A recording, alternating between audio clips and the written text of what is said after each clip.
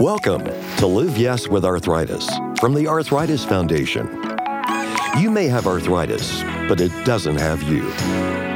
Here, you'll learn things that can help you improve your life and turn no into yes.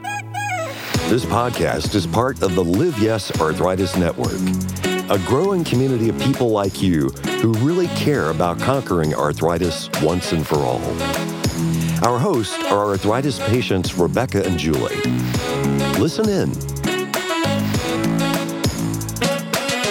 Welcome to the Live Yes with Arthritis podcast. I'm Rebecca, an occupational therapist living with rheumatoid arthritis. And I'm Julie, a JA patient who's passionate about making sure all patients have a voice.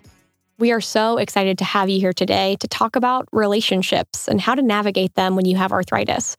Communicating with your loved ones can be really tricky any day, but especially true when you have a chronic condition.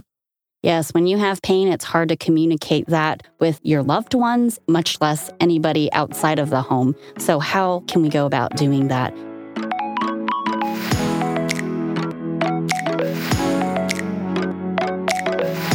We're excited to have Katie Willard-Varant, who is a practicing psychotherapist in St. Louis and specializes in working with people with chronic diseases. She is a licensed clinical social worker and also has a law degree. Thanks so much for joining us today, Katie. It's my pleasure. Thanks for having me. We're so excited to have you here today to talk about relationships and how people with arthritis can navigate their relationship with their own body as they navigate relationships with their loved ones, their friends, their partners, and so on. Well, thanks. I like how you spoke about navigating the relationship with one's body as we navigate relationships with others, because I do think that our relationship with ourselves, it all starts there, right? What does that mean to somebody, your relationship with yourself? I think those of us who live with chronic disease, and I include myself in that number, I have Crohn's disease. So I am familiar with living with illness personally and also professionally.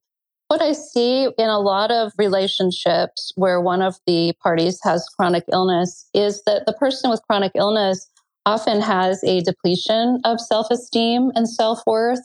They're afraid to advocate for themselves, feeling that perhaps they don't deserve what they need, that they need too much. Working with those feelings and having self-compassion for the grief, the sorrow, the hard lot that many of us live can often help people feel more comfortable, more deserving, and be able to communicate those needs to loved ones.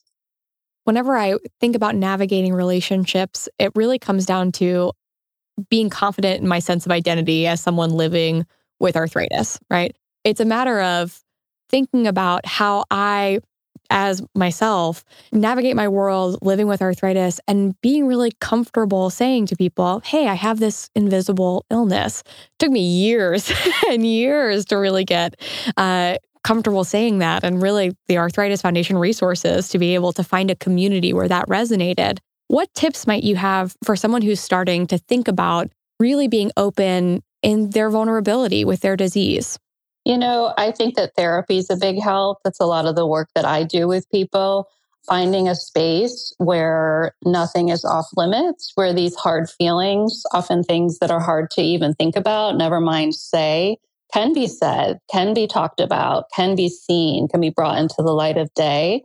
Having even one person, a spouse, a relative, a friend, if therapy is not something that somebody wants to do or for whatever reason isn't able to do, finding at least one person who will allow you to have a space to talk about these things. If saying these things to another person feels overwhelming, writing is very useful.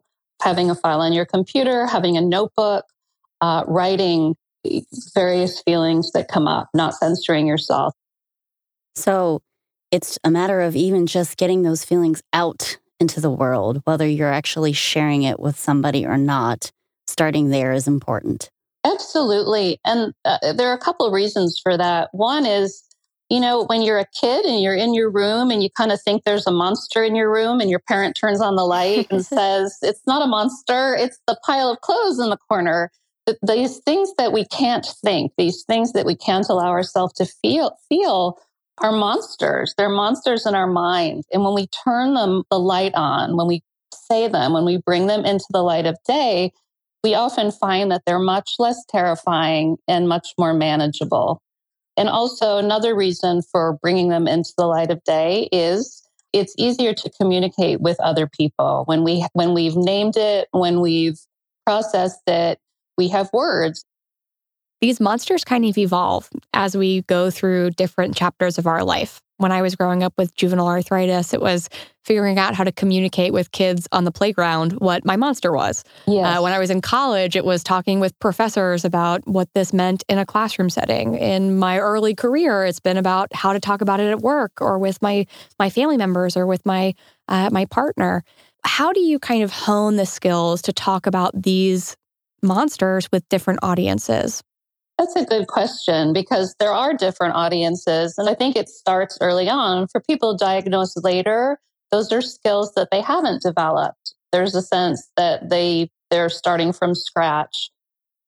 One of the things that really helped me in figuring out how to share my story is it's funny to me because it was really learning how to advocate for myself by going to Capitol Hill and talking to legislators and sharing about what policies could change to make lives better for people with arthritis around the country. I was sharing my story with these people of power, major decision makers, right? But I might not have been so comfortable sharing that same story with one of my friends or my partner or whoever it might have been. It's identifying those safe spaces to have that conversation, hone the skill, and then apply it everywhere you can. Sprinkle it wherever you can. I like to use the metaphor of taking up space. Sometimes it can be helpful to think visually, how much space are we taking up? I think often people who live with illness sort of contract into ourselves. There's a sense of not being worthy to take up space in the room, in the job, in the country, whatever. When you spoke about that, your advocacy on Capitol Hill, I was imagining you were taking up space with your words. You were communicating that you're a person of value and that what you have to say is of value. When you have a chronic disease, when you're first diagnosed, you do go through kind of those stages of grief, but it happens all the time. Right. It happens every time you find out you need a new surgery or you have to switch medication because your medication isn't working. Yeah. Is there something that you can help our listeners with dealing with? You have to accept what you have and then you get mad about it. But then, there's feelings of depression and anxiety that kind of come along. Waxes and wanes in that way. It takes a while to get to that point of acceptance. So how do we get people there? I don't know that we ever truly get to acceptance. I think as you indicated, we go in and out of these feelings. I think we ride those waves all the time. We shut ourselves off and it's counterproductive, but allowing ourselves to lean into wherever we are and just accept it as part of the journey, I think can be very freeing. I think that's a really magnificent point, is to lean in and feel what you're feeling and be open to the idea that it will wax and it will wane over time. And I don't think that's necessarily unique to just the patient. I think that happens for the people who love the patient as well. Do you have some tips maybe for some caregivers that they might use to get to that acceptance level and check in as well? I think talking about it together, there are lots of times I think that I'm thinking of where one partner has a chronic disease.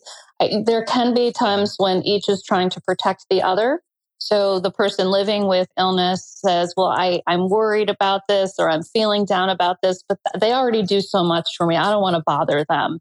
And the partner too might be worried and say, I can't put this on them. They've got enough. So there's a way that they're both in their own corners and sort of coming back together and sharing the worry, sharing the feelings can actually feel quite helpful and create more intimacy, bring people together. I'm very good at, go big or go home and wanting to do all of the things. And my husband is my check all the time of, do you think that's really a smart idea? Maybe you should rest. That can wait. You don't need to do that now. Are you sure that's a realistic goal for you? Yes. And then a lot of times, we meet halfway and okay, well, maybe you're right. And so it brings me back down to earth. Right. I think it's really helpful to recognize that. And I think there's a real strong level of intimacy that works when that happens in a family, when the disease is seen as not just belonging to the person who suffers from it, but is shared by the family members. I like to say, like, how do we turn this from one person's problem into everybody's problem, everybody's issue? And that probably helps with the pain, the physical and the emotional pain. Right. Rebecca, I wonder, can you talk a little bit about how being a parent with arthritis, how that affects your relationship with your son and what that looks like? You know, that's one of the things I see a lot of people share about on some of these support groups and threads that I follow is people always feel like I'm not the mom that I always imagined I was going to be, and I can't participate in all the things that, you know, my son and my husband can go do. And it's a really hard thing to accept. My son he was born into all of this. And when he was 1.5, I had 2 surgeries that year. Wow. So he's seen mom through lots of surgeries at the hospital. And as he's gotten older, I see how it can affect him even more. But the one thing that I really notice is he is the most empathetic child I've ever seen. He gets it. And just being able to communicate, well, mom can't do this, you know, so we find other things to do. And he understands and he knows that. And he's 11 now, but if I pick him up from school and he can see I'm tired, he'll even say, Mom, when we get home, you should probably rest. Aww. And my husband is so great at setting an example for him of, you know, Mom doesn't feel great today. We're going to let her rest. And it gave me a different lens because it was somebody else who pointed it out to me. Like, I feel like I don't get to go skiing with them. I don't get to do some of these physical things that aren't great for me to do. But we go hiking together and we do other things together to have time. But because we're so open about it and I'm very comfortable with sharing my story, obviously, it's made my son very open about it. And he can talk about it to people too. And he loves to go volunteer at our walk every year. And he loves to go help out with these things that we do. And I think that it really has made it easier, I think, in the family. Yeah. That's such an interesting perspective also because you had arthritis for your son's whole life. And Katie, I wonder if you can talk a little bit about how families cope with a new diagnosis, if a parent gets sick or if a child gets sick, and how you learn to communicate in your new normal. Sure, it changes everything. I do think it's different when a child is born into a family where there is this pre-existing condition. And when, as you say, a parent gets sick or a child gets sick, there's a grief process that has to be gone through together. At some point, the family needs to come together and share and respect the different processes and come to define a new normal.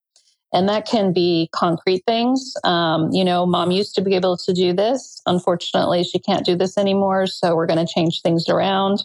And also making space for the feelings. There's maybe a sense of anger. It might mean finding a space to talk about it, to process the feelings that you have with your spouse, with a therapist, with a friend, but sort of allowing children to experience that anger and disappointment. Yeah. And how would you suggest people on a daily basis manage that? One of the things that's really hard when you have chronic pain is feeling like you're always talking about your pain. Yes. I think it's important when we have daily pain to have a safe space. And sometimes the pain is going to be so bad that the safe space isn't going to cut it. I think there are internal safe spaces if people are using visualization, meditation. I think also having people who are safe spaces. For many people, it's a spouse, a best friend, a family member, where you know that they're a person who can see you in all of your pain and you can truly vent to them and get out the feelings that are inside. I think that's right. It all starts with trust. Just kind of knowing those boundaries and relying on the people in your life to respect them. Yes, absolutely. We know this, that in the pain cycle, if pain's not controlled, our emotions get involved. It spirals out of control. There's a lot of fear, sometimes panic. So I like for people to have concrete ways of managing pain, using heat, taking medication, icing, whatever resting for a lot of people, I think having a plan sometimes, having tactics that we know might at least calm it down a little can be really helpful. Yeah, and it's great if you're communicating that within the family and you have a way to gauge how you're doing that day. Sure. Our moods fluctuate throughout the day. Our energy levels fluctuate throughout the day. And I think our culture doesn't give us a lot of space and a lot of models for checking in with ourselves and understanding that things go up and down.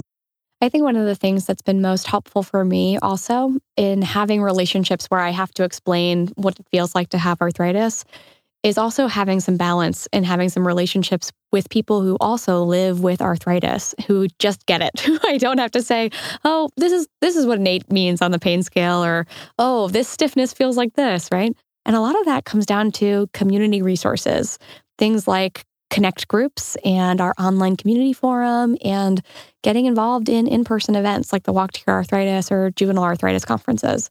It's super important because there is an energy in explaining. It's kind of a second language. Even people close to us, right? Like they don't live with it. There's a way that their brain has to translate a little bit, and our brain has to translate a little bit to communicate. We just get it. They have walked in your shoes. Yeah. Yes. Yeah. I always tell people the best thing you could do is get connected with people like you. I think so too. And in many people, I see a resistance, at least initially after diagnosis, to join a support group or to get involved with the community. I think that can be part of the process, a part of denial, maybe like, I'm not like them. Maybe it'll be depressing. I think you're so right. And what I realize in being involved with the Arthritis Foundation is that there are so many gateways to make it more comfortable. So you don't have to jump in head first and do the whole thing all at once. You can kind of stick your toe into the water, get comfortable, and use some new resources and new community connections in your life to really get into a network of people who can really help and support you as you live with your condition. Yeah, if they are not ready to share, at least they're getting ideas from other people who are going through it. I mean, I do this myself. There's one group that I'm in on one of the social media channels, and somebody posted about going to Disney World with her family and how worried she was about how that was going to put her in a tailspin with flares. And I don't always post, but I did, and because I just went to Universal with my son, and I chose to ask for the extra help and to use a wheelchair because I knew my day would be more enjoyable if I wasn't in pain. And so I shared that with this person, and other people were also chiming in, it's energy conservation. I had an amazing time with my son and my husband because I didn't cause myself more pain. Right. And you probably offered that person a more comfortable day with their family when they went to that park, because representation is everything. Saying, I did it so you can too, provides permission to someone when they're experiencing something that they just don't know how to navigate this thing or what to do. I think that people, as they become more involved, as they join support groups, become involved in the foundation, there are ways that representation is it offers some strength. There's a sense of, I'm not the only one. There are many of us. So the system needs to change. I think when we feel alone, there's a sense of we have to change. And maybe we can change it together. You bet. That's right. There's one question I want to ask you about. We did at our Conference of Champions, I led a group about communicating with loved ones.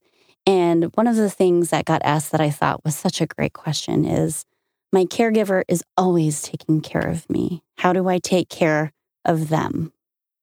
That's a great question. I think for people that are emotionally intelligent, often I've seen this in people that I treat, people that are more introverted, people that are quieter by nature. There's a way that there's a bit of an easier emotional adjustment because they're already offering things like a listening ear, emotional support, the things that have traditionally made them feel good about themselves and made them feel like they have something to offer aren't impacted as much. For the people who have traditionally been doers and showers, and that's their love language, that can be more challenging. There's a lot to grieve. There's a lot of loss there. And there may be a sense of rebuilding identity. Yes, it's like arthritis has its own love language that the person living with arthritis, has to figure out, and also one that you have to learn how to translate. Your insights into what it's like living with arthritis can make a life-changing difference for yourself and others. Help choose topics for future podcast episodes and change the future of arthritis resources and research. Take just a few minutes to make a change. Arthritis.org/insights.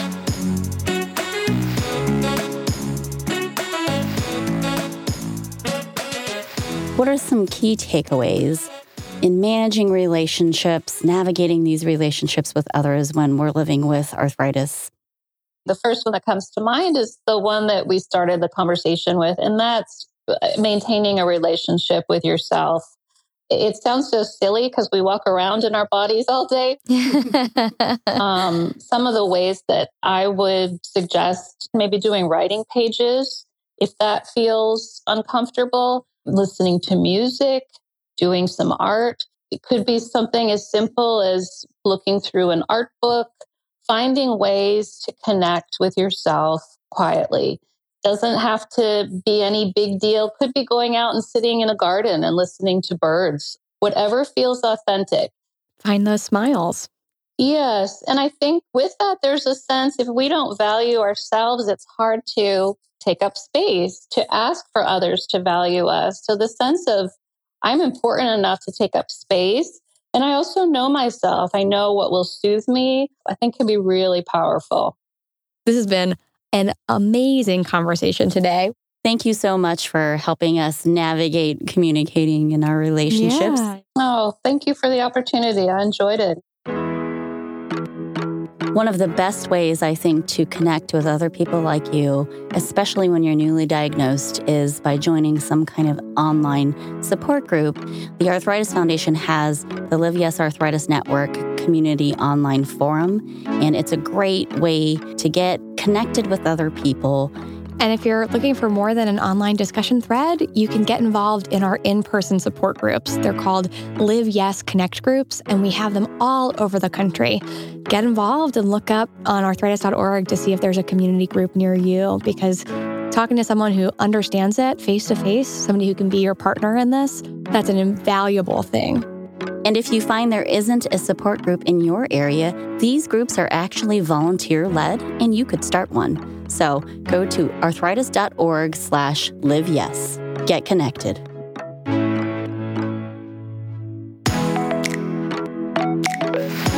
This Live Yes with Arthritis podcast was brought to you by the trusted experts of the Arthritis Foundation. We're bringing together leaders in the arthritis community to help you make a difference in your own life in ways that make sense.